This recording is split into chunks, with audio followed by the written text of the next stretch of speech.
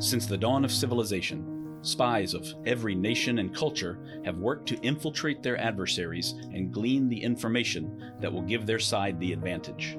The stakes are sky high, the strategies varied and imaginative, and the ultimate sign of success is that no one ever even knew you were there.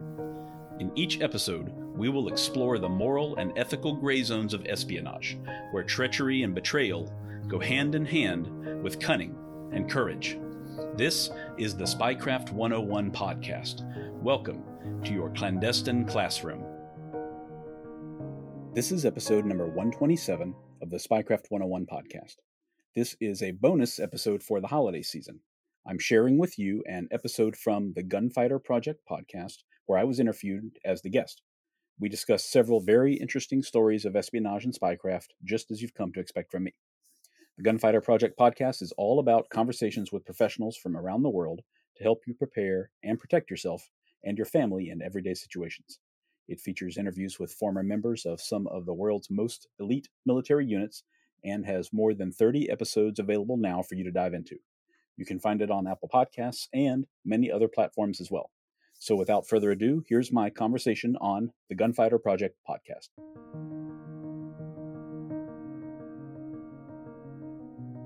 Today on the show, we have one of my favorite Instagram pages personally, Spycraft101 or Justin Black. This is a bit of a different episode. So we obviously discuss Justin's origins, where he kind of came from very, very briefly, and how he got the motivation to start up Spycraft101. Spycraft is an Instagram page that focuses on the world of espionage and, like in the name, spycraft. We cover 4 very different, hectic spy espionage sort of stories, and it sounds fake, but trust me, it is real. Justin has a wealth of knowledge. He does his research extensively on all of these different cases. He has over 500 stories on his Instagram page, and I was amazed by the sort of stuff that you hear that goes on in the shadows, the stuff that goes on around the world. It's easy to forget that this sort of thing happens in real time. So this is a really cool episode. I hope you enjoy this. I'm hoping to get Justin back on the show in the future to discuss more crazy spy stories. So without further ado, Justin Black. Justin, how you going, man? Hey, good to be here. Thank you so much. Yeah, very exciting to have you on. I've been a massive fan of your Instagram page for a long time. So it's a bit of a different one. It's probably one of a kind, I'd say, from what I've seen on Instagram. What kind of motivated you to start the page and talk about this sort of stuff?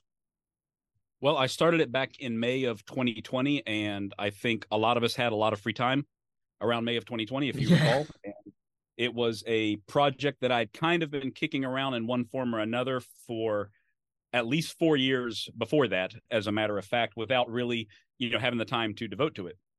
So I finally decided to go for it after I'd gotten everything else done around the house that I could and had nothing to fill my days. And I have really been drawn to this world for many, many years. And I got my degrees in history.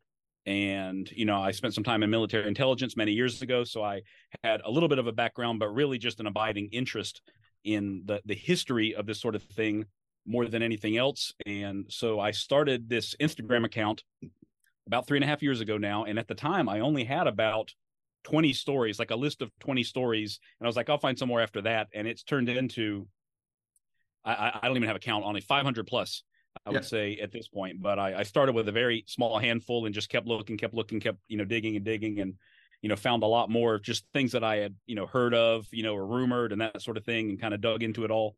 And was really able to bring a lot of espionage history to people in a way that they had not seen it before. And I just kind of fell into an underserved niche there on social media, I think, because all of this information is out there. It's all open source stuff, but how many people are reading a book now that was published in 1968 and not since then? You know what I mean? Yeah. So I'm willing to crack open a dusty book and then put it where the people are, and they've responded really well. People really love this kind of stories, and I'm still finding more all the time. Yeah, for sure. And I think it's kind of along with those, like the spy movies and stuff like that are always real popular. It's kind of that world that not many people really get exposed to, and you're doing it. And this little, I guess the template that you're utilizing by posting, whatever Instagram allows you to, 10 photos or videos, and then a story about that case. It's, it gives people, it satisfies that need to kind of get things done in 10 minutes or whatever people feel nowadays. So I think it's a really cool niche and sort of thing that you've started up. Yeah, I've been really, really happy with how it's turned out so far. And, Instagram is obviously a photo and video centric platform in a way that like a blog or a YouTube channel or something is not. And in a way, I kind of shot myself in the foot by starting there, because how many spy operations in the world, they were taking photos that later Yeah. were distributed throughout, not that many, right? Yeah, So it's exactly. constantly a struggle to find that video clip or that photo, but then I can fill the caption with all the details that are, in quite a few places. And because of that caption limit, I've got to keep it down to around 350 words. So that's a real challenge sometimes to edit these stories into a really clear and concise kind of way, but it really whets people's appetite for more as well, which I've really, enjoyed seeing. Yeah, for sure. And it's a thing that goes on, and it's been going on for a long time, this sort of espionage sort of world that people don't really know about. And I think for me, when you start talking, I love the Cold War sort of era, but I also love kind of the current stuff, because it's like people don't realize that this stuff is happening still currently in the last 10 years. There's still stuff going on. And I think that's what really gets people interested, because they have no idea that this stuff actually happens. Yeah, it's really amazing what's going on. And the only thing that I don't like, I don't really post a lot of current events, because what I found is that, breaking news type stories, they almost never have the full picture, and they often have completely the wrong picture, right? Yeah. It'll be based on a government press release more than anything else. So there's so many things going on, Russian executives that fall out of windows, that's happened within the past couple of months. And I know that 10 years from now, we'll have a much better picture of what actually happened there. But right now, I don't necessarily trust that we're getting the complete picture of all of that. But yeah, absolutely. Everything that I post about, everything that I talk about, all of that is happening in spades all around us every single day, without doubt. Yeah, for sure. Okay, so for the people that are listening to this, thank you very much for joining us. We've got a bit of a different format to today's. I wouldn't even really call it an interview; it's more of a discussion. We're going to go through. Me and Justin have spoken offline about four really interesting cases and stories that he's talked about on his page, and we're going to kind of talk about them a little bit more in depth than the 350 words you see on Instagram, and provide a bit of an insight into these stories. So, Justin, are you happy to get started? Yeah, absolutely. Let's do it. Awesome. So let's start with story number one. So this is, and I'll read the first little paragraph, and then Justin, I'll just let you take it away, man. So, an Indonesian woman named Siti Aisha, apologies if I've gotten that wrong, films herself with James, a TV producer who has hired her to act in a Japanese comedy program. She is unaware that James is in reality a North Korean reconnaissance bureau agent, and that she is being groomed for an assassination mission that will shock the world. All right, let's talk about this one, Justin. Sure. So this is certainly one of the wildest stories that I've ever come across. And there's no way I would have believed it, honestly, if there wasn't so much ample evidence that it occurred, because it sounds way too fantastical to be real life. Yeah. And I have to imagine this is a North Korean operation here. And it's hard for me to imagine this getting off the drawing board, because when you hear what actually happened, it doesn't sound like it could possibly work. It totally stretches the bounds of imagination. And like, why wasn't it shot down a dozen times over, as it went up the levels of approval in whatever the North Korean chain of command is? But not only did they decide to do this, but it completely worked in the way that they wanted it to. So, Kim Jong-un is obviously the current, dictator, the most recent member of the Kim dynasty who's in charge of North Korea. And he has a number of family members, including his half brother named Kim Jong-nam. And there was some, because it's a familial dynasty, somebody else can ascend the throne who is a blood relative, right? So there was a lot of question as to whether this Kim Jong-nam might eventually take the throne in North Korea rather than Kim Jong-un, who, as we know now, did. Well, Kim Jong-nam, he was, for his bloodline, he was a potential candidate, but he was really not a great choice in a lot of ways. He didn't have a lot of leadership abilities, I don't think, and he embarrassed the family in a big way a number of years before all of this went down, because he traveled to Japan in an effort to go to Disneyland Tokyo. and he got caught and arrested there. It just an embarrassing little debacle showing this guy, why would a potential, leader of North Korea get caught trying to go to Disneyland in Tokyo? So just that kind of took him out of the running along with some other stuff. And he ended up essentially in exile, living outside of North Korea. He was living up life. I think he had houses in a couple of different places, but he spent a lot of time in Macau, which is like a gambling center, a little bit like Hong Kong. It's a semi-independent area in China. So he was living up the good life with his family in Macau and traveling around the world a little bit. And he wound up becoming a source for not just the Central Intelligence Agency for the U.S. government, but also for the Chinese government, the Ministry of State Security, and probably some others as well, because they would help him kind of fund the lifestyle that he wanted. They give some big payouts and he gives some insight into, the highest levels of North Korean society and governance and thinking and all of that. So he definitely had, according to, recently published books, he definitely had like a Korean American CIA handler that he was meeting with pretty frequently in Macau. I don't know how much money he was getting, but he was living the high life and he was selling to at least one other intelligence agency as well. So kind of playing everybody off of each other. And in a way, just by living like he was really spitting in the eye of his half brother. And that's not going to go on for long.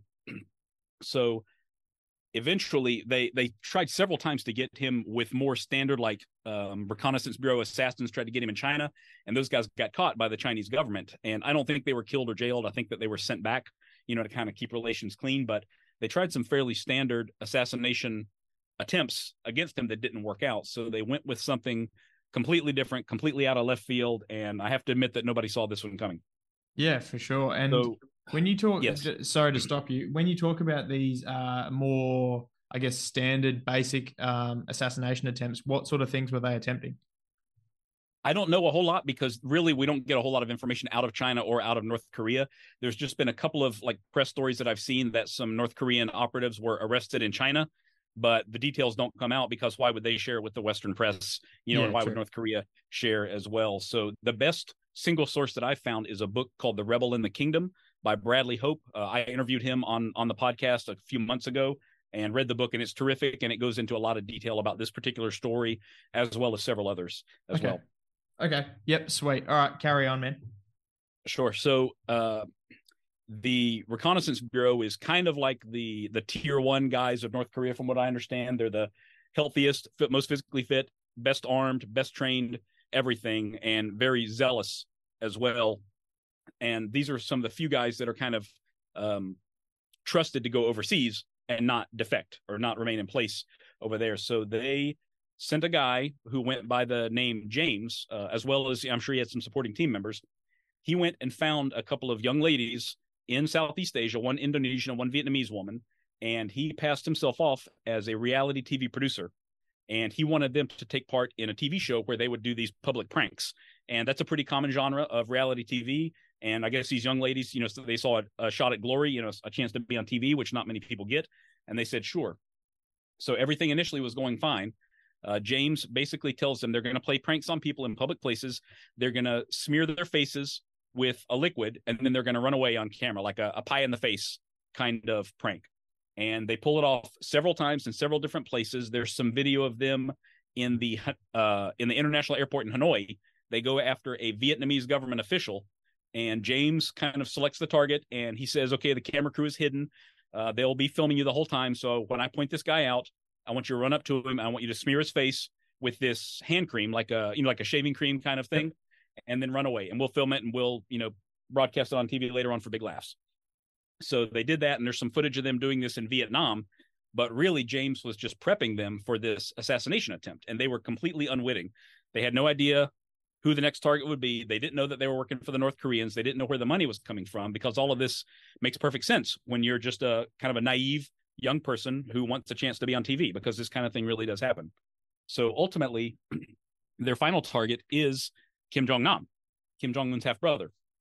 And they go after him in early 2017, and they don't know who he is. He's just a man who was pointed out to them in the airport. And they have no idea, but at that time, there's an entire team of these Reconnaissance Bureau agents who are kind of posted around the airport. And eventually these guys are picked up on the CCTV images, but they're long gone by the time that they're identified on camera. There's also a chemist who flies in, who brings the actual weapon that they're going to be using, and there's James, the team leader.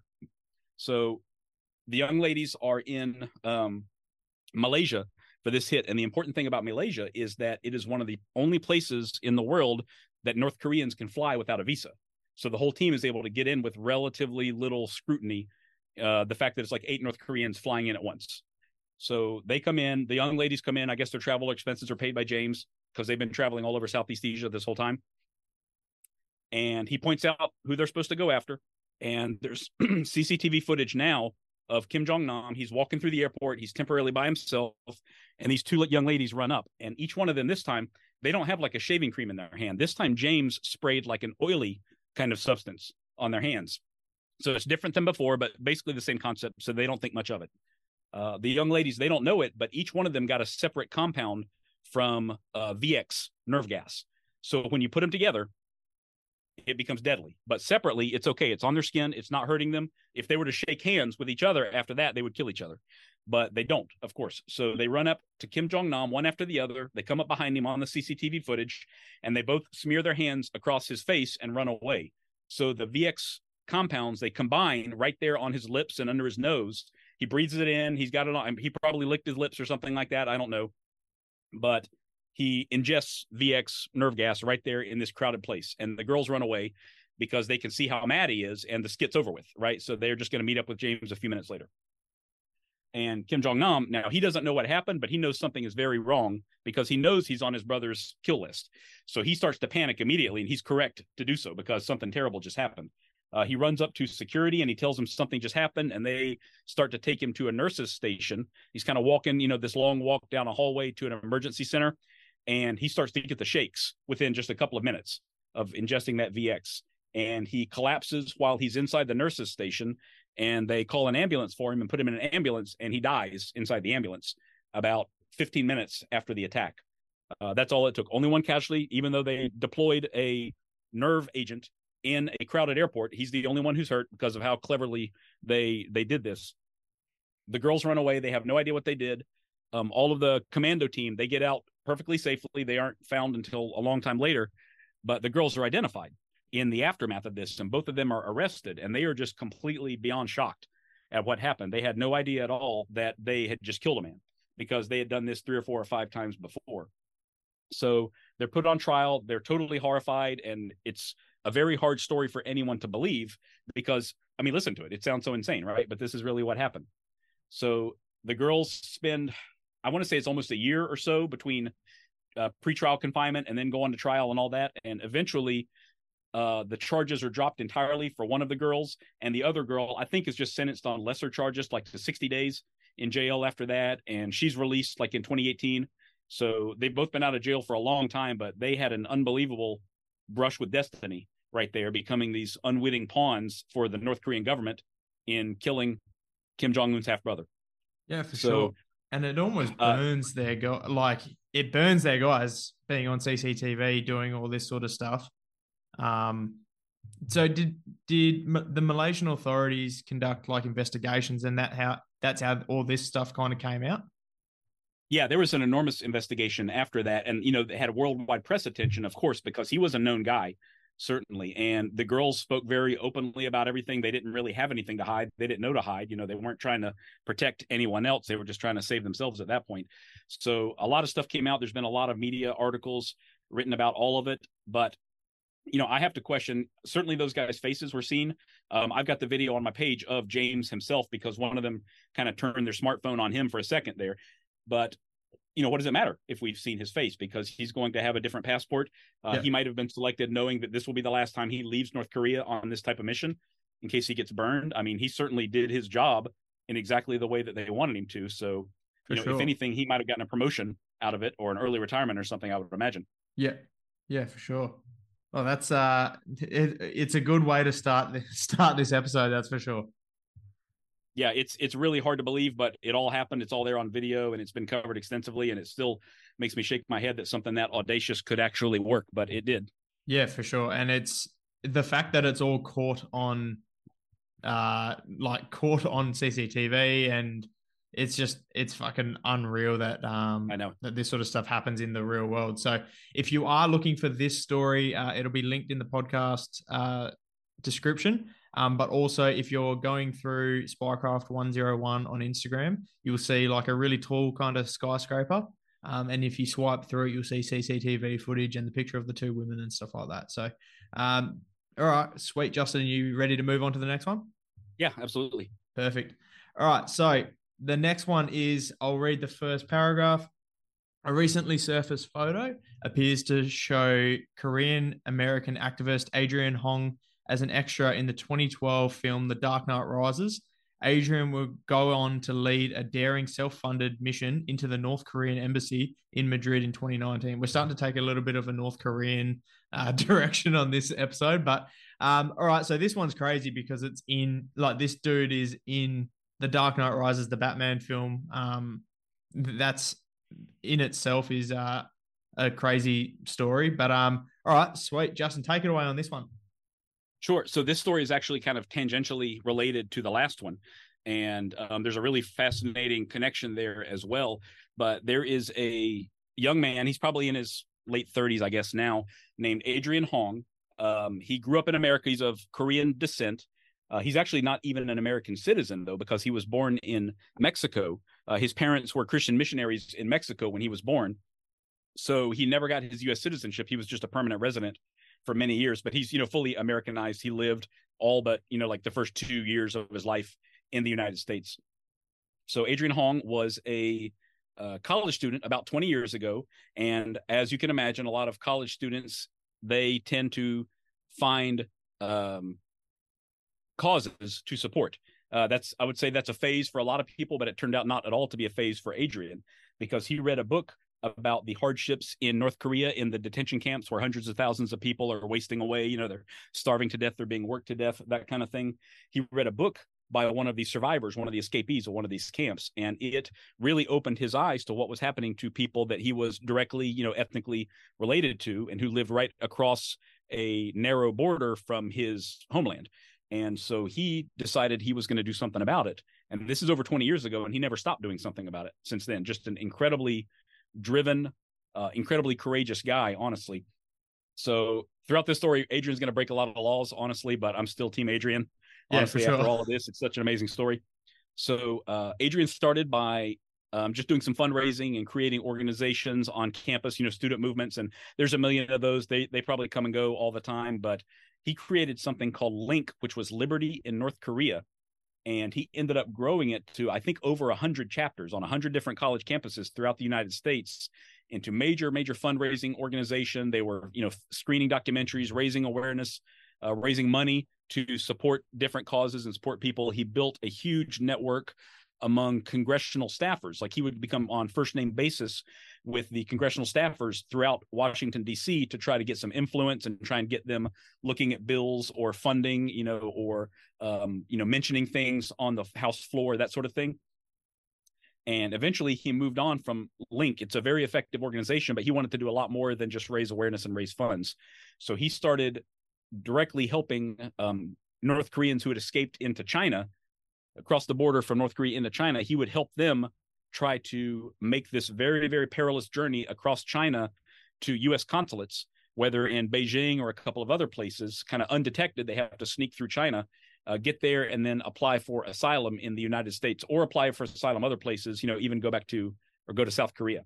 So he actually started flying to China and to some very, very dangerous places close to the North Korean border. He was meeting these people. He was taking them, like kind of shepherding them in a van, across the country undetected, and then getting them to the U.S. Embassy to apply for visas. And he ended up getting in a lot of trouble over there as well. He was arrested by Chinese authorities at one point after the U.S. Embassy refused to help, or the U.S. consulate refused to help anymore. So he spent about a week in jail in China, along with a couple of the escapees that he had helped before there was some pressure, like congressional pressure, to help get him released, and he made it back to the U.S. So that would have scared off a lot of people. I think they would have said, all right, that was close enough for me. I'm going to find something else to do with my life. But instead, it just kind of re-energized Adrian, is what it appears. Yeah. So he went on, he made it his mission sort of to find a way to not just, bring about the downfall of, or weaken the Kim regime in North Korea, but also kind of create the conditions for the success of the people afterwards. Because we all know, we've seen it like in Iraq and other places, you can take down a regime, but what do you replace it with after that? So he very intelligently decided that there had to be a plan for after that, because, we've learned some hard lessons over the past 20 years or so about what happens when you do that. So he traveled all over the world, making connections, figuring out things like, how do you set up cell service networks in a country that doesn't have it and was so censorship heavy? And how do you do other infrastructure projects? They obviously need massive public health assistance and, water purification, just all kinds of things that this burgeoning society would need. So he's making connections all over the world. He goes to Libya during the Arab Spring because the regime is falling at that time. And he's like, I need to see this. I need to see what happens when a regime falls and what kind of structures come up in their place. So he just went by himself as a private citizen, flew over there on his own dime and just kind of observed and made notes and learned and all that. So he's really, he's just like a one-man wrecking crew in a sense. Like, he just can't be stopped hardly on this quest of his. So a whole lot of things happen that I really can't, get all the way into with the story, but it's also told in The Rebel in the Kingdom, the book by Bradley Hope that I mentioned. Very, very good. And he and I had a great discussion about it. But Adrian eventually comes up with this extremely audacious plan with a group of his supporters, where they are going to facilitate the defection of a consular official at the North Korean embassy in Madrid, Spain. North Korea doesn't have many embassies. They do have a few. They have somewhat normal relations with a few countries worldwide, outside of Asia in particular. And this official had contacted them anonymously through a website that they set up specifically for this. They kind of broadcast out there, if you're a North Korean, we're willing to talk to you. We will guard your privacy. We will help you in anything that you need. We don't ask anything in return. Just, email us here, basically. So this consular official in Madrid apparently contacted him through this website, and they decided that they were going to go and help this guy defect. And the real goal was to try to convince everybody else at this embassy to also defect, because there were six other North Koreans at this embassy in Madrid. And if they could get all of them to defect as well, because it was, the consular official, he had not told anybody, because that's a death sentence to tell anybody about your plan to defect, of course. But if they could get all of them, they could convince them to do it. They could potentially turn that consulate in Madrid into the first free North Korean consulate. They could turn it into a brand new emerging government facility. And this is just unbelievable to me. The way that he was going to set up a shadow government also, almost, or a government in exile in Madrid, using these guys as the foundation for everything. So in order to hedge their bets and in order to protect this consular official, they had to make it look like he was taken against his will, because he had family. They have to leave family members back in North Korea whenever they travel overseas as a hostage. And they didn't want this guy's family, the whole bloodline, being wiped out as punishment because he chose to defect. So Adrian and his team, they approach the embassy. He is posing as a South Korean businessman who wants to invest with the embassy, and they're always looking for cash. It's a very poor country. So they set up a meeting with him, and he goes inside the courtyard. And once they let him in the courtyard, he opens the door and lets the rest of his team in, like 5 or 6 other guys come running in. And they all put on ski masks, and they've got like airsoft pistols. And I think they had like a crowbar or something like that as well, but non-lethal kind of stuff, but it looks dangerous, certainly. And the intent is to make it look like a forcible kidnapping so that his family is safe back home. And they've kind of hedged their bets just in case things go south. Well, unfortunately for them, that's exactly what happened. Things did go south. Because they were able to round up the other people in the embassy -1. There were actually 7 other people inside, and they only found 6 of them, because the wife of one of the other employees was upstairs, and she heard a commotion downstairs. It was a small building. It's just a converted house in Madrid with a walled courtyard. So she hears this commotion. She thinks that people are being killed downstairs because there's like shouting and running and all of that. So she jumps out of a second floor window and hurts herself landing in the courtyard, and escapes out of a back gate. So they never even realized at first that she was there, because nobody would talk to them afterwards. And they tie everybody up inside, and they talk to the consular official, and they're making the plan to get out of there and trying to keep everybody else calm.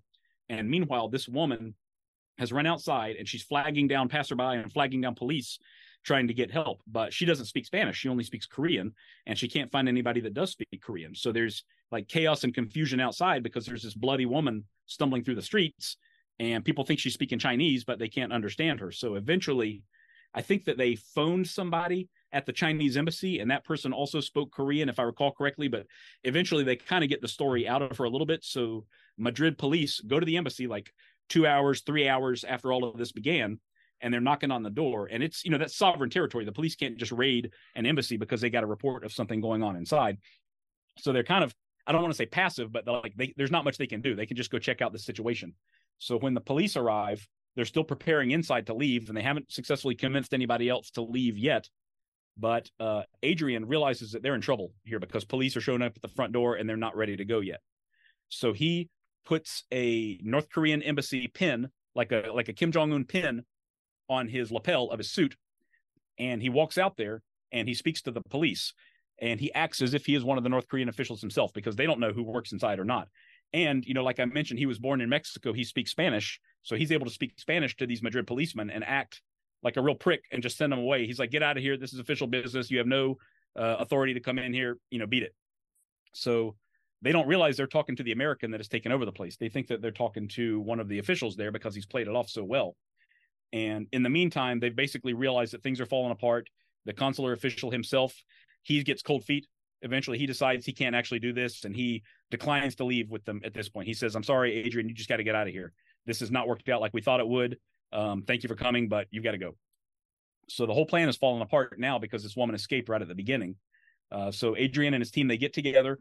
I think night has fallen by this point, and they hop in the consular vehicles. There's like 2 or 3 vehicles inside the courtyard there, and they just drive out the gates. And the Madrid police are out there, but they don't really know what to do. They still have no idea what's going on inside, so nobody tries to stop them. And all of them leave except for Adrian. He stays behind by himself. He was kind of the first man in, and he's the last man to leave on this operation that he put together. And he goes out the back gate, I think just like the woman had, and he hails an Uber and takes the Uber like a very, very long way. I think he takes it all the way out of town and eventually links up at the airport with the guys. But everybody, all the Americans, they make it out of Spain successfully, and they get back to the U.S. But in a way, their problems are really just starting there because this event eventually gets so much attention. So huge fallout from this as the media gets hold of this story. A little bit of CCTV footage is released from them outside the gate when they're getting there. And one of the guys, whose name is Christopher Ahn, he's a former U.S. Marine, and he was kind of like Adrian's second, I think, on this mission. He's a very big, like intimidating looking guy, but he's got like a heart of gold kind of guy. And he was there because he is such a great facilitator, and he can calm people down. He's like a great calming presence there, despite being like one of the biggest guys you've seen of Korean heritage. So he ends up getting arrested in the U.S. The FBI, or I'm sorry, the marshals, I think, they come to his house, and they're already inside, like searching. He shows up at, no, I'm sorry, that he showed up at Adrian's house. They were searching in Adrian's house, and they arrest him on the spot. And so he's been in pretty serious legal trouble since 2018 when this all went down. And Spain is working to extradite him right now to face charges for entering the embassy illegally. And they can't find Adrian. Nobody's seen Adrian in like 5 years at this point. He disappeared. He's got a huge number of contacts. He's an extremely resourceful guy. And once Christopher was arrested, he never came home again. So nobody knows at all where Adrian is, whether he's still in the United States, whether he's, couch surfing, or whether he's out in the woods in a cabin somewhere. Nobody knows. But he's still wanted by the U.S. Marshals right now for extradition to Spain to face charges there. North Korean government probably wants to kill these guys. They've been warned by the FBI that the North Koreans might try to kill them after what happened. And, based on that first story we told, if they want to kill you, they can probably get to you, right? Yeah, for sure. So they're in, physical danger. All the guys that were involved in this are in physical danger. A couple of them themselves were North Korean escapees as well, some of the members of the team. So Christopher is still fighting a legal battle against extradition right now to this day. Adrian, whereabouts unknown. Just, it's a complicated situation, but it really just boggles my mind because your first thought was, oh, okay, so I guess, CIA put all this together, something like that. You don't just have a group of guys running around on their own, into the embassies of America's adversaries, right? Yeah. But from all the research that Bradley Hope has done on all of this, it seems like they were kind of aware of him, but nobody could control Adrian at all. He did everything on his own.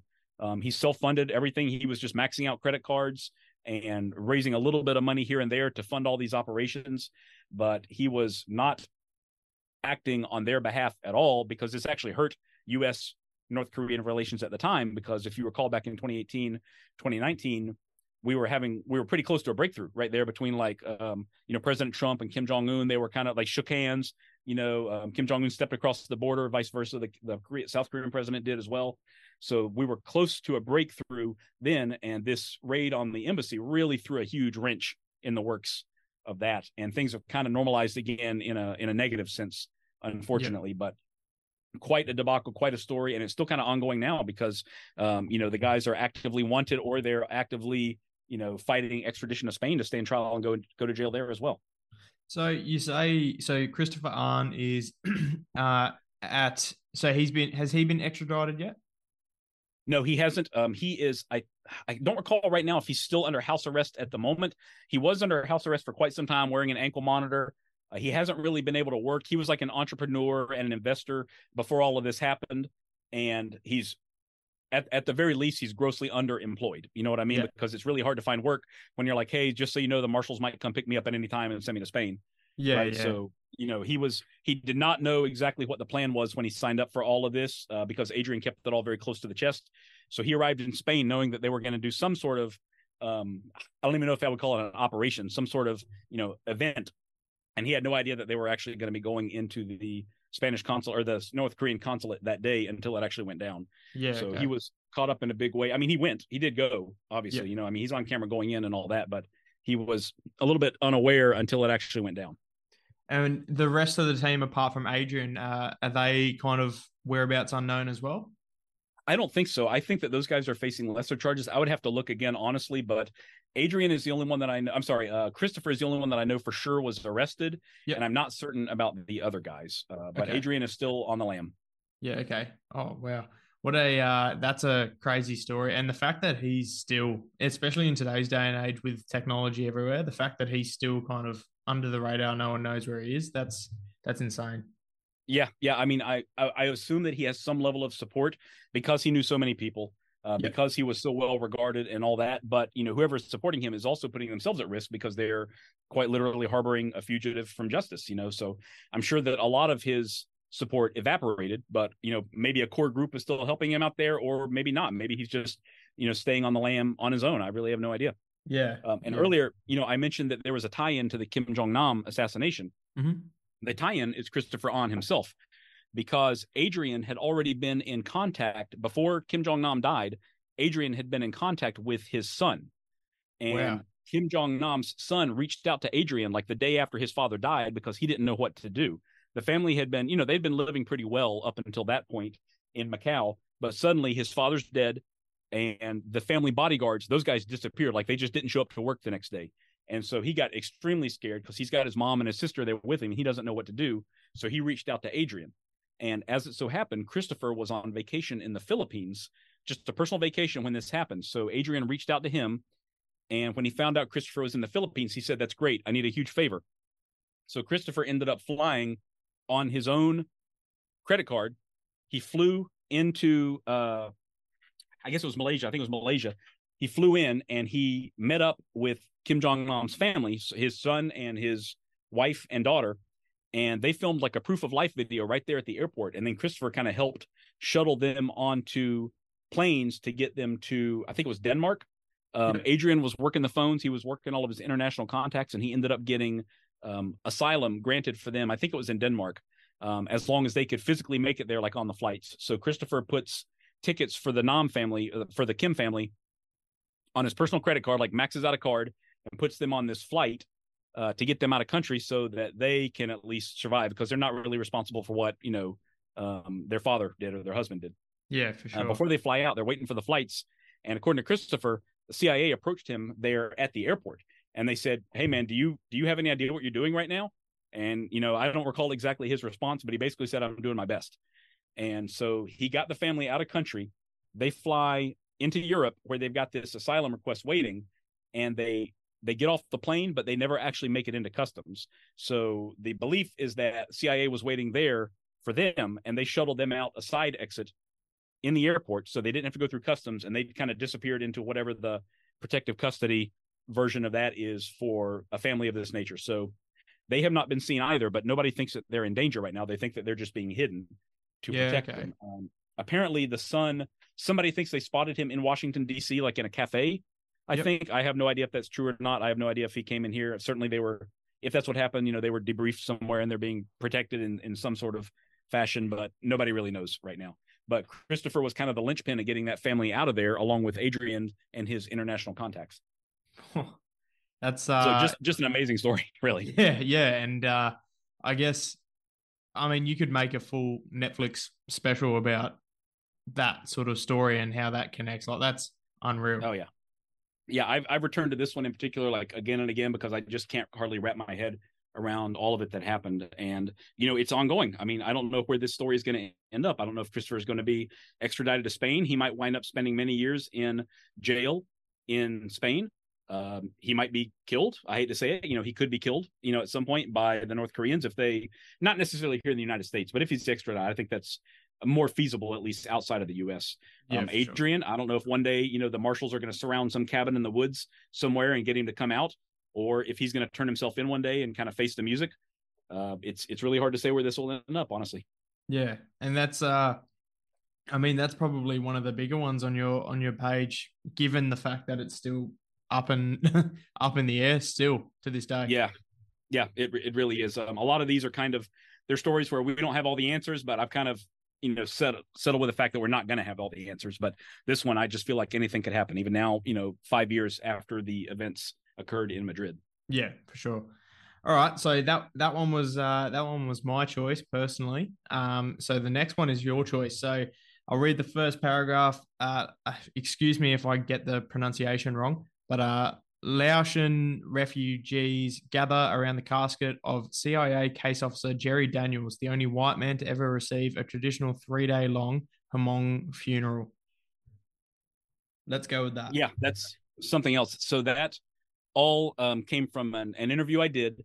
It was episode 60, I think, of the podcast. So that is last year. It was almost a year ago, I think. Yep. But I had the opportunity to speak with a guy named Toby, who flew with some of the CIA proprietary airlines in Vietnam. Like I think he was very briefly with Air America, but mostly he was with a company called Continental Air Services, which was doing the same thing.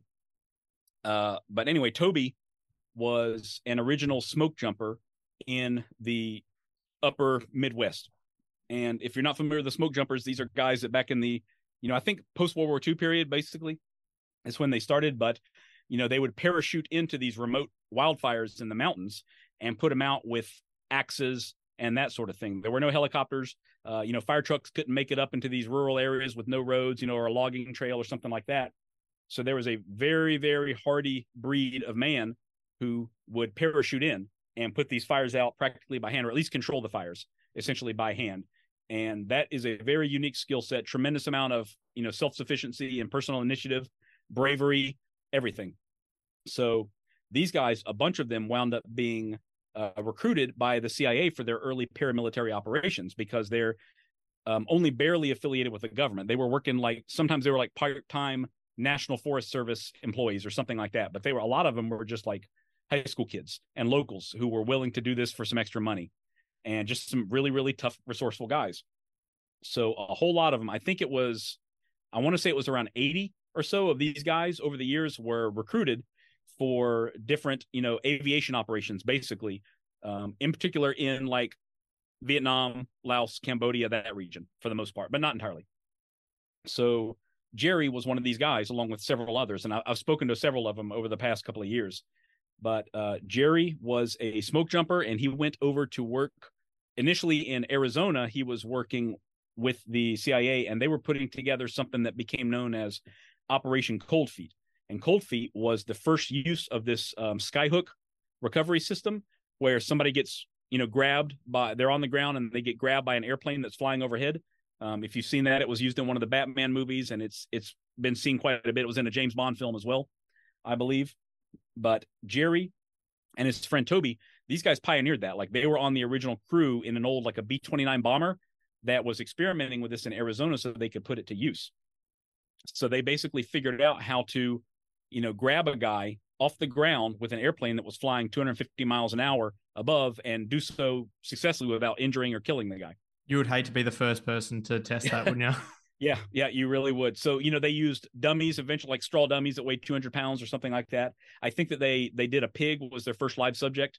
They yanked a pig off the ground. The pig was very upset afterwards, as you can imagine, but it did survive at least. And I forget, somewhere is the name of the very first guy who got picked up, the first live candidate. And there's some videos of the training sequences and all that. And it looks incredibly dangerous. Like it looks like it would break your back, honestly. But, it was a viable means of exfiltration. You couldn't put a guy down that way, but you could pick him up in a way that you couldn't land an airplane.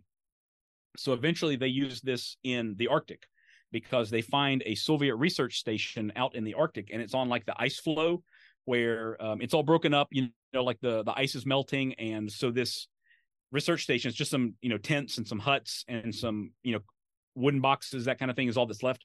It's abandoned and it's literally floating out there. Like every day it's in a different position because it's floating in the ice floe.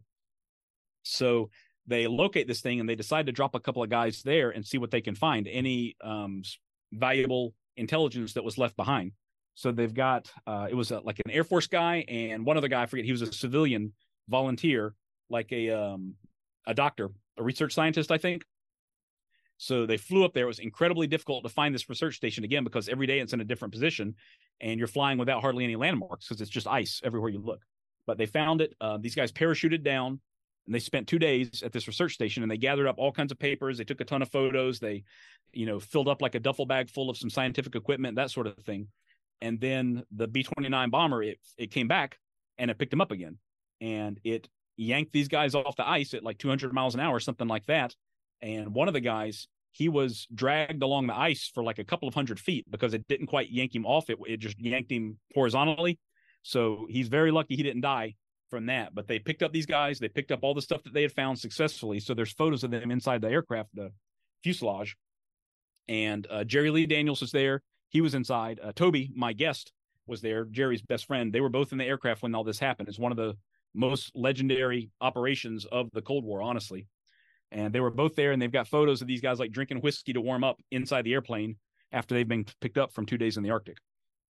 So after that, these guys, they go to Southeast Asia because things are heating up there. And Jerry is an extremely personable guy, and he ends up working very, very closely with the Hmong, like you mentioned. That's like an indigenous tribe in like Laos, Cambodia, South Vietnam. They're kind of spread all over that area.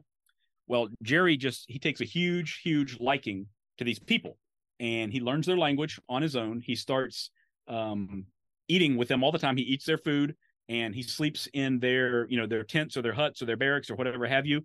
And he just totally immerses himself, and they love him right back too, because nobody else has ever gone to these lengths to get to know them. And so it's such a powerful relationship. In fact, Toby told me that Jerry became very close with a guy named Vang Pao. And Vang Pao is the most famous Laotian of the war, probably, because he was kind of the leader of our indigenous paramilitary forces on the ground there. A very, very infamous guy who lived out his life in the U.S. He was extremely brutal guy, but extremely effective guy as well. And apparently he told Jerry that Jerry was his favorite because he was the only white man who had never lied to him.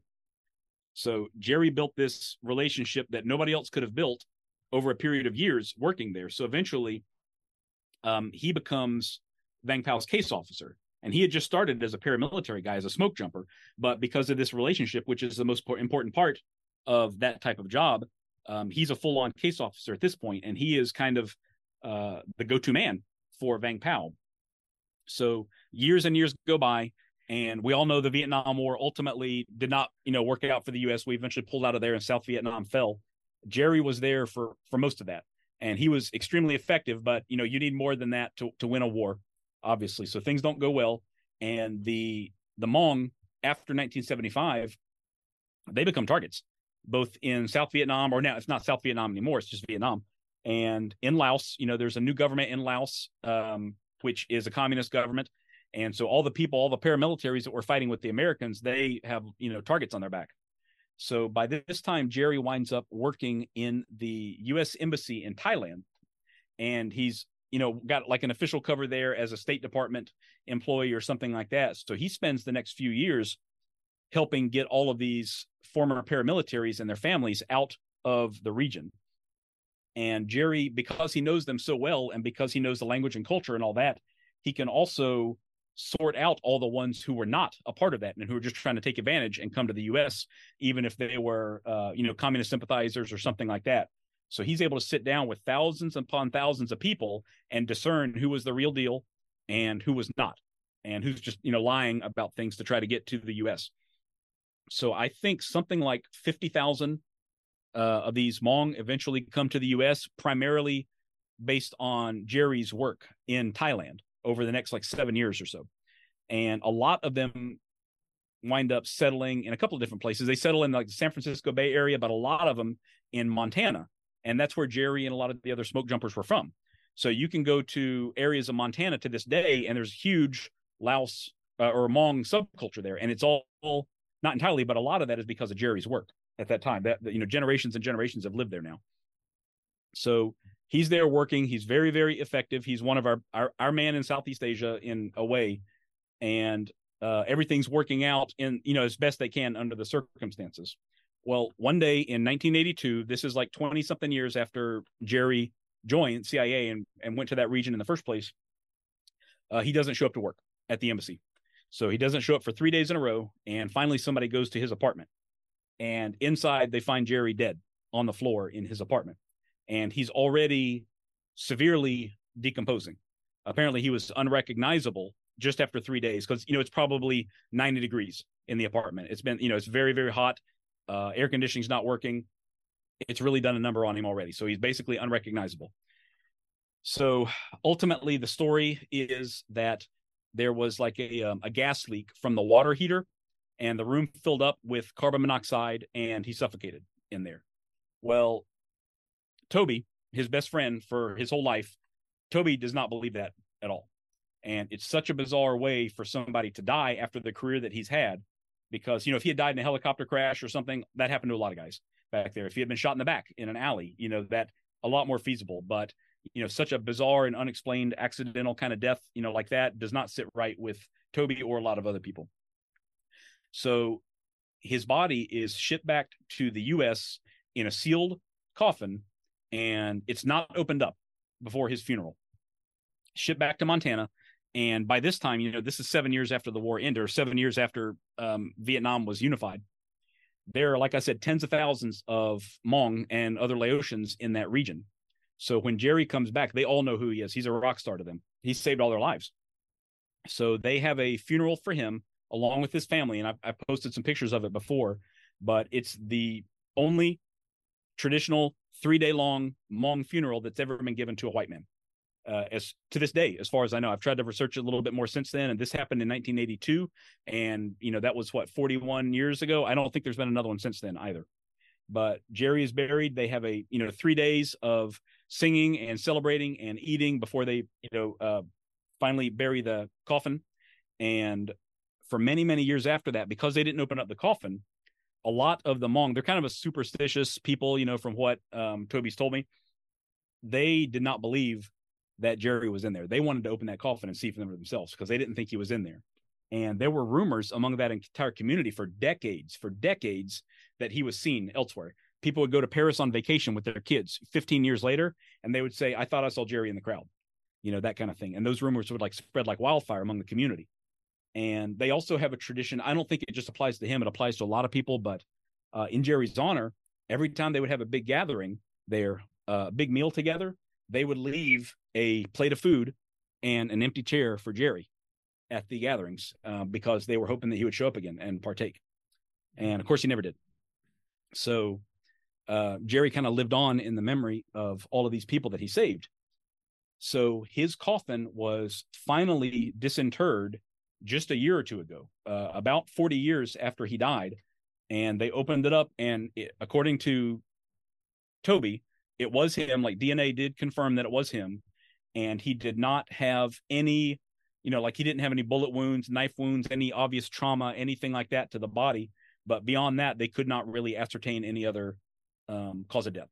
So it could have been like the carbon monoxide in the room. It could have been some sort of, poison injected, something like that. I mean, this is me being kind of schizo with this kind of thing, but it's not outside the realm of possibility.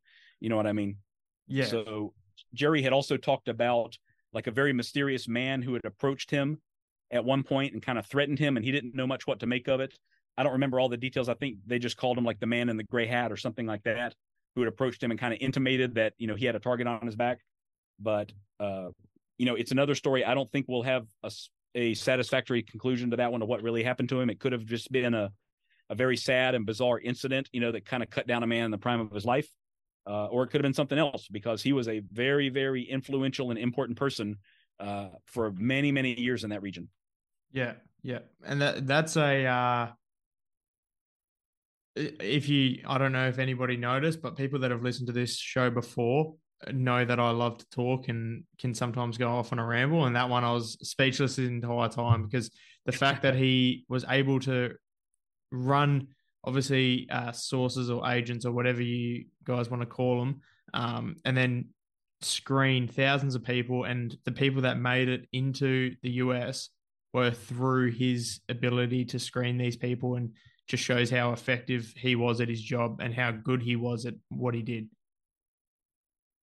Yeah. I think that, I hate to speculate, but I think things would have turned out a lot different if we had a lot more guys like Jerry, in that region at that time, because nobody was as good at what he did as he was. It Yeah, doesn't for appear. sure.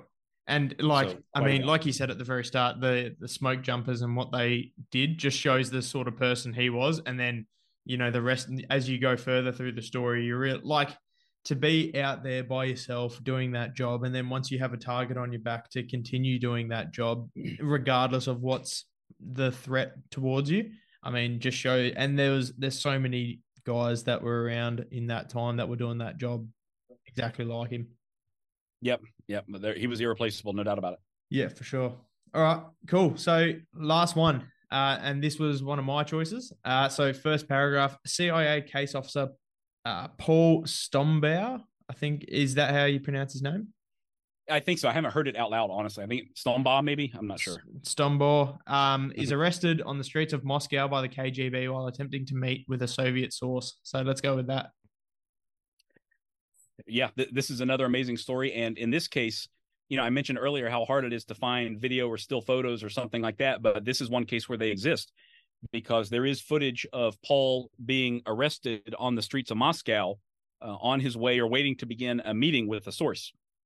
Very, very dramatic footage. The Russians, they filmed it themselves, and it showed up in a documentary a number of years later. So Paul was originally there's really not a whole lot of info out there about this guy. I've tried to look into him quite a bit, and there's a few blurbs here and there, but that's it. But Paul was an FBI agent to begin with in his career, and he made the decision that that's pretty active part of the Cold War right there in the 1970s, being an FBI agent.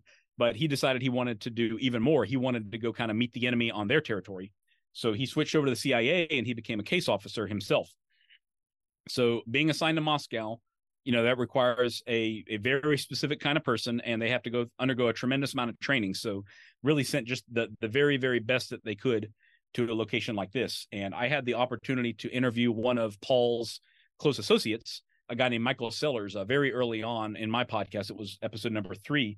And he's written a book about his time in Moscow along with Paul, but it hasn't been published yet. So I'm still waiting for that book to come out, but he's been working on it for quite some time.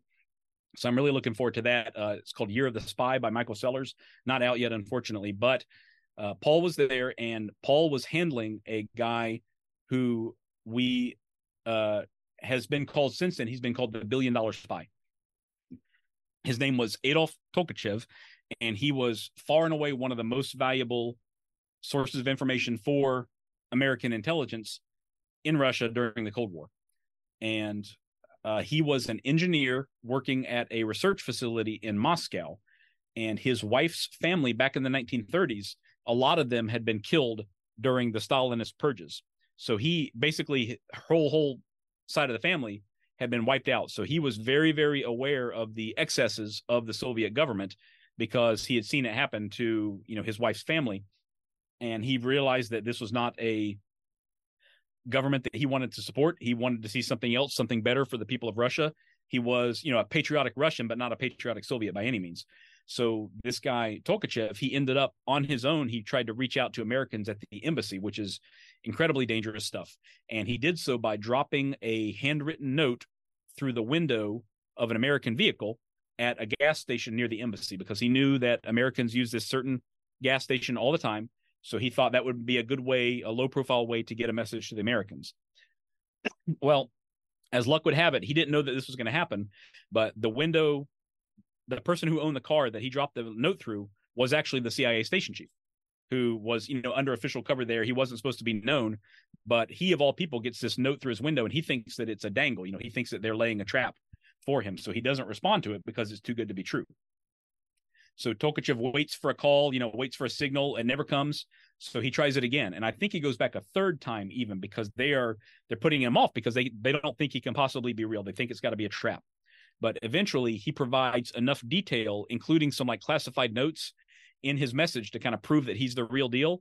And they say to themselves, there's no way the Soviets would give this away just as a dangle, just as bait. This is too good to be true, honestly, or it's too good not to be true, is what I mean. So they decide to meet up with him. So they have some covert signals that go back and forth, and they eventually establish a meeting with this guy. They meet him on the street, and they do kind of like a walking meeting with him, I think. And he turns over a bunch of paper documents at that time, and it's everything that they could hope for, that he's giving all kinds of tremendously valuable insight into Soviet military research and development. They're working on stealth. They're working on like new generation radar back in the 1970s, very, very important stuff. And he's got access to it all, and he's willing to give it all.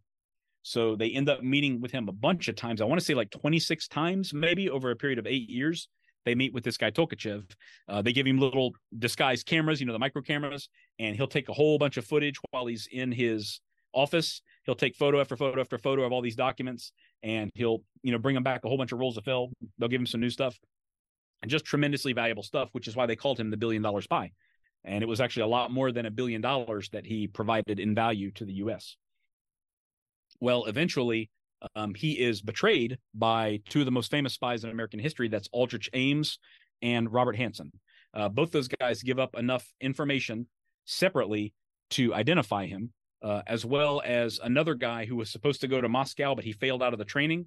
There was another agent who was going to go there, and he ends up, after he leaves the CIA, he defected to the Soviet Union. So they have enough tidbits from all of these guys to identify Tolkachev. And because they've identified Tolkachev, they arrest him on the street. So there's some footage of his arrest as well. And then they go after his contact. So they don't know exactly who from the embassy is going to meet him, but they do know when and where the meeting is going to happen. So they set up cameras. They set up an arrest team there. And that's where this footage comes from. So Paul went to a huge amount of trouble to disguise his intentions, to disguise his route, to watch for surveillance, to wait for a lull in activity, all of that. Just tremendous amount of planning went into this meeting, just like it did every single time. But ultimately, it's for nothing, because they didn't have to follow him to the meeting. They didn't have to watch him for weeks in advance, because they already knew from Tolkachev when and where the meeting was going to take place. So there was no surveillance on him. He didn't miss anything because they were already there in place waiting for him. So there's footage of Paul. He is walking on the street. He's got like a big plastic bag, like a big plastic shopping bag in one hand, and a cardboard box in another hand, like he picked up a delivery or something like that. And he's waiting near a phone booth on the street in Moscow, which is where he's supposed to wait for the meeting with Tolkachev. And he looks one way, and the KGB guys, they rush him from the other side. So he just looks away, and they come up behind him, and they grab him immediately. They put him in like a headlock kind of thing. And 3 or 4 different guys swarm him, and they kind of drag him away really quickly. And because they already had Tolkachev, they had even waited, and they'd found a body double for Tolkachev, because they didn't want Paul or anybody else to know that they had already arrested Tolkachev. They wanted them in the dark on that. So they set up this little ruse where it appeared from a distance that Tolkachev was also being arrested, like halfway down the block, just in case Paul saw that and reported it later on. Nobody would know that he'd already been under arrest for several weeks at that point. So Paul is taken, and because he's got diplomatic status, he's not held for very long, just I think a day, maybe, not very long at all. And that normally is what happens. It's very embarrassing, but there's no real harm that comes to the American case officer in this case. But what happens to the Russians in these cases is much worse. Excuse me. So Paul is released pretty quickly. He is declared persona non grata, and he has to leave the country really quickly. And Tolkachev is held for about a year after his arrest, and he's interrogated very, very, very harshly, of course, and he is put on trial after a year. The trial only is 1 day long, and he's found guilty, and he's executed either that night or the next day, I think. Very, very quick turnaround. And it kind of sounds like a show trial, but it certainly is true that he was committing espionage. He was certainly doing everything that he was accused of, but a 1 day trial followed by an immediate execution seems pretty harsh by our Western standards, certainly. But we lost our greatest asset in the U.S. because of some of our worst traitors here in the U.S. Yeah, and I'm sure like we could fill another podcast episode talking about those sorts of cases, and maybe that'll happen in the future. But that sort of period of the Cold War and in regards to espionage, I mean, you could talk for days and days and days on the sort of stories that came out of that time. Yeah, it just keeps drawing me back in. You know what I mean? It's really hard to look away from this stuff. And I've been doing it for quite some time now, and I'm not any less interested. I'm not, tired of it or anything like that by any means, because it's just continually astonishing the levels of treachery and the levels of bravery and the levels of ingenuity that are involved in all of this, and how so many things change and yet so many things stay the same as well. Yeah, for sure. And you think that we're heading to a part where like you look at the Cold War and think, oh no, those tactics and the way that they do things are done, but then you look at things like the Ukraine and they're fighting in trenches all over again, and it's 2023. So, oh yeah, I mean, who knows where this sort of world's heading to? And it's, I think your page is almost definitely, or I would say definitely, the premier's kind of account to be able to figure out what used to happen in the past and potentially what's happening right now as well. Yeah, I appreciate that. I certainly think that history is cyclical, and there's a tremendous amount we can learn from years past and apply now and see it all happening all over again. And it's a lot of fun for me. It's very rewarding as well. And I hope that I've opened people's eyes to, things that have happened and things that are happening and things that will happen as well. Yeah, for sure. All right, cool. So, Justin, just to finish off, I told you offline, I wanted to have a quick chat about kind of your store. And you said that you didn't want to do a publicity piece, and that's not what this is. But I think there is a lot of value in the stuff that you're selling. And in line with this podcast and kind of the theme that we try and stay on is preparing for, your worst situation or bad situations that can find us day to day. And so I've gone through your store, and some of your items that you sell are incredibly kind of valuable. Do you want to talk a little bit about your store and kind of where you find the motivation for the items that you kind of release? Sure. So I started out selling some stuff just like, t-shirts and that kind of thing. And really the whole goal of the store was just to fund my book collection in a sense, and, kind of compensate for the amount of time that I put into this, because all of the content that I put out there is totally free, right? It's all on Instagram. It's all on the podcast or YouTube or whatever have you. And it takes a tremendous amount of time, right? So I'm trying to kind of make that time back up. But I moved away from a lot of the simple, gifts and novelties and all that. And I found some really, really good stuff. And I'm always on the search for more. So I moved way more into like personal security and data security, info security kind of stuff as well, because there really are threats all around us all the time. We're all pretty well aware of physical threats and that kind of thing. And we also are pretty well aware, I think, of non-permissive environments, right? So there are plenty of places that you cannot carry a knife, a folding knife that's longer than 2 inches. Plenty of places where you can't walk in there with that without, getting hassled about it one way or the other. But those same places you can absolutely walk in with a big pen in your shirt, or something that looks like a big pen. And, that might be the thing that keeps you alive in the end. So those are the kind of products that I look for. I think that they have a great tie into the kind of stories that I tell, the mindset of the people that are involved in these stories. And they also provide some real utility to the people. So I've got like I call it the G10 hole puncher. It looks like a big pin on the outside, but it's solid G10 carbon all the way through. And it's very, very good for punching holes and stuff. And it's something that I have on me at all times. I also have some other stuff. I've got some of the coin knives, the ones that have the hidden blade on the inside. And it can't be, it's an inch long, and I use them more for utility than anything else, but you could use it, if you need to cut some restraints or something like that. But they're also great just to drop in your pocket with your coins, your actual coins. and you're not going to have any problems if you're putting that in a tray for a metal detector, but you can still cut open boxes and that sort of thing if you need to, because these blades are like a half an inch long or 3/4 of an inch long, something like that. Yeah, for And sure. And I've got a I'm pretty good just selection of. Mhm. sorry, I was just gonna say I'm looking at your store right now, and we've got things like a hollow lighter dead drop kit, but then things like this chapstick. It's an E&E escape and evasion kit where you've got what do you have in the escape and evasion kit in the chapstick? Yeah, I've got a couple of different models of that. One of them is called the Chap Pick, and the other one is called the El Chapo. After the Yep. famous Mexican drug lord. But one of them, the El Chapo itself, has what appears to be the actual lip wax underneath it. So you can pop the top on that, and it looks exactly like chapstick, right? And that reduces the amount of space that you have in the hollow cavity. But it's got a glow stick, it's got some rubber bands, it's got some cable in there that you can use to cut ties if you need to, the serrated cable, and it's got a what's the other thing? It's got a level in there, I think, and a handcuff key in there as well. So the chap pick as well is very similar, but if you take the top off of it, you can see the contents in that one. So you can fit a little bit more. You've got an entire lockpick kit in there, but if you're so concerned about a personal search that you don't want anybody to pop the cap on your chapstick, then you might want to go with the El Chapo. And Yeah. it's a little bit more of it's a more reduced kit, but it's a more really realistic kit for passing through a personal search or something like that. Yeah, for sure. And one thing I'm a huge advocate for is this. I guess it's like a wrist strap, and it's got the tungsten bead on it. Yeah, Um, yeah, yeah, yeah. I've got one myself. Do you want to just talk a little bit about that, and then a little bit about your hidden handcuff keys? Because I've seen them that kind of clip onto the tongue of your shoe and all that sort of thing. Sure. Sure.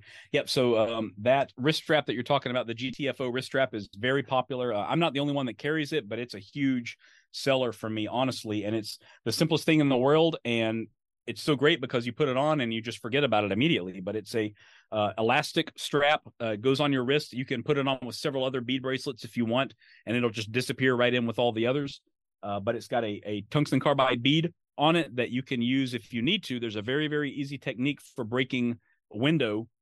If you've been locked inside of a vehicle, or if you need to break into a vehicle or something like that, you've got this as an escape or as an entry tool if you need to.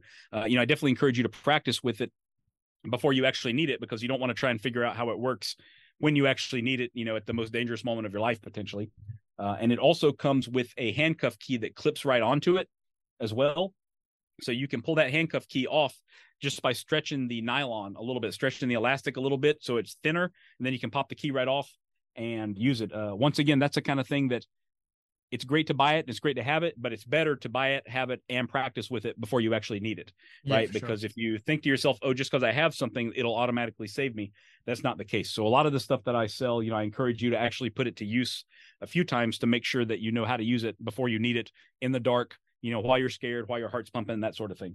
Yeah, for sure. But And then the hidden handcuff key as well, because I'm wanting to buy one of these as well, just because you never know if something does happen. You don't want to. You'd rather have it and not need it. And this is $20 on your store. What was the kind of, I guess, the motivation, and where did the thought process come from developing one that can kind of fit easily onto your shoe without being detected? yeah, I was lucky that this was already in production. I found a company that was making these, and they're great because they're really tiny. So I sell a 4-pack of these, and they have a little tiny pocket clip on them, so you can put them. I've got videos of them in various places, but you can attach them to a belt loop on the inside. You can put them in the waist of your pants. You can put them. I've got them on the rear strap on my hiking shoes. They can stay right there, and they just disappear. Like, nobody's looking for these. They're made of plastic, so they're not going to show up on a metal detector. Even a very thorough personal search is probably not going to find these because they're so tiny. They weigh like a gram, and it will potentially save your life. I see these. I've got stories of guys getting kidnapped and illegally detained or held hostage all over the world. And, you don't want to be in that kind of situation. So I call a lot of this stuff my travel secure kit, because a lot of people, aren't just living all over the world, but they travel all over the world as well. And the world can be a pretty chaotic place. So I want to give people kind of the tools to travel a little bit more confidently things that are, they're legal to carry. They disappear easily. They're hard to find, especially if you're dealing with, another country's heavy-handed government or something like that you're really worried about. It can truly be the difference between life and death if you practice with it and if you start carrying it on a daily basis. But yeah, these keys, 4 of them, you can put them on 2 pairs of shoes and 2 pairs of pants and just forget about them, and they'll still be there a year from now, when you need them. Yeah, for sure.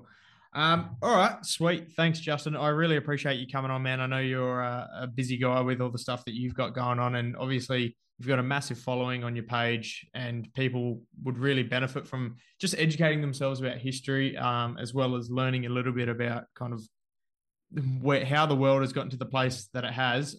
It generally has to do with guys like Jerry, and these guys that have kind of done things in the shadows without kind of getting any recognition. So I just want to say thank you very much for coming on the show. Well, hey, I appreciate the time, man. Thank you so much. So if you guys want to go and follow Justin, if you don't already, Spycraft101 on Instagram, it'll be linked in the show notes. So thank you very much, Justin. Again, I really appreciate you coming on, man. Absolutely, Ben. Take care. Thank you.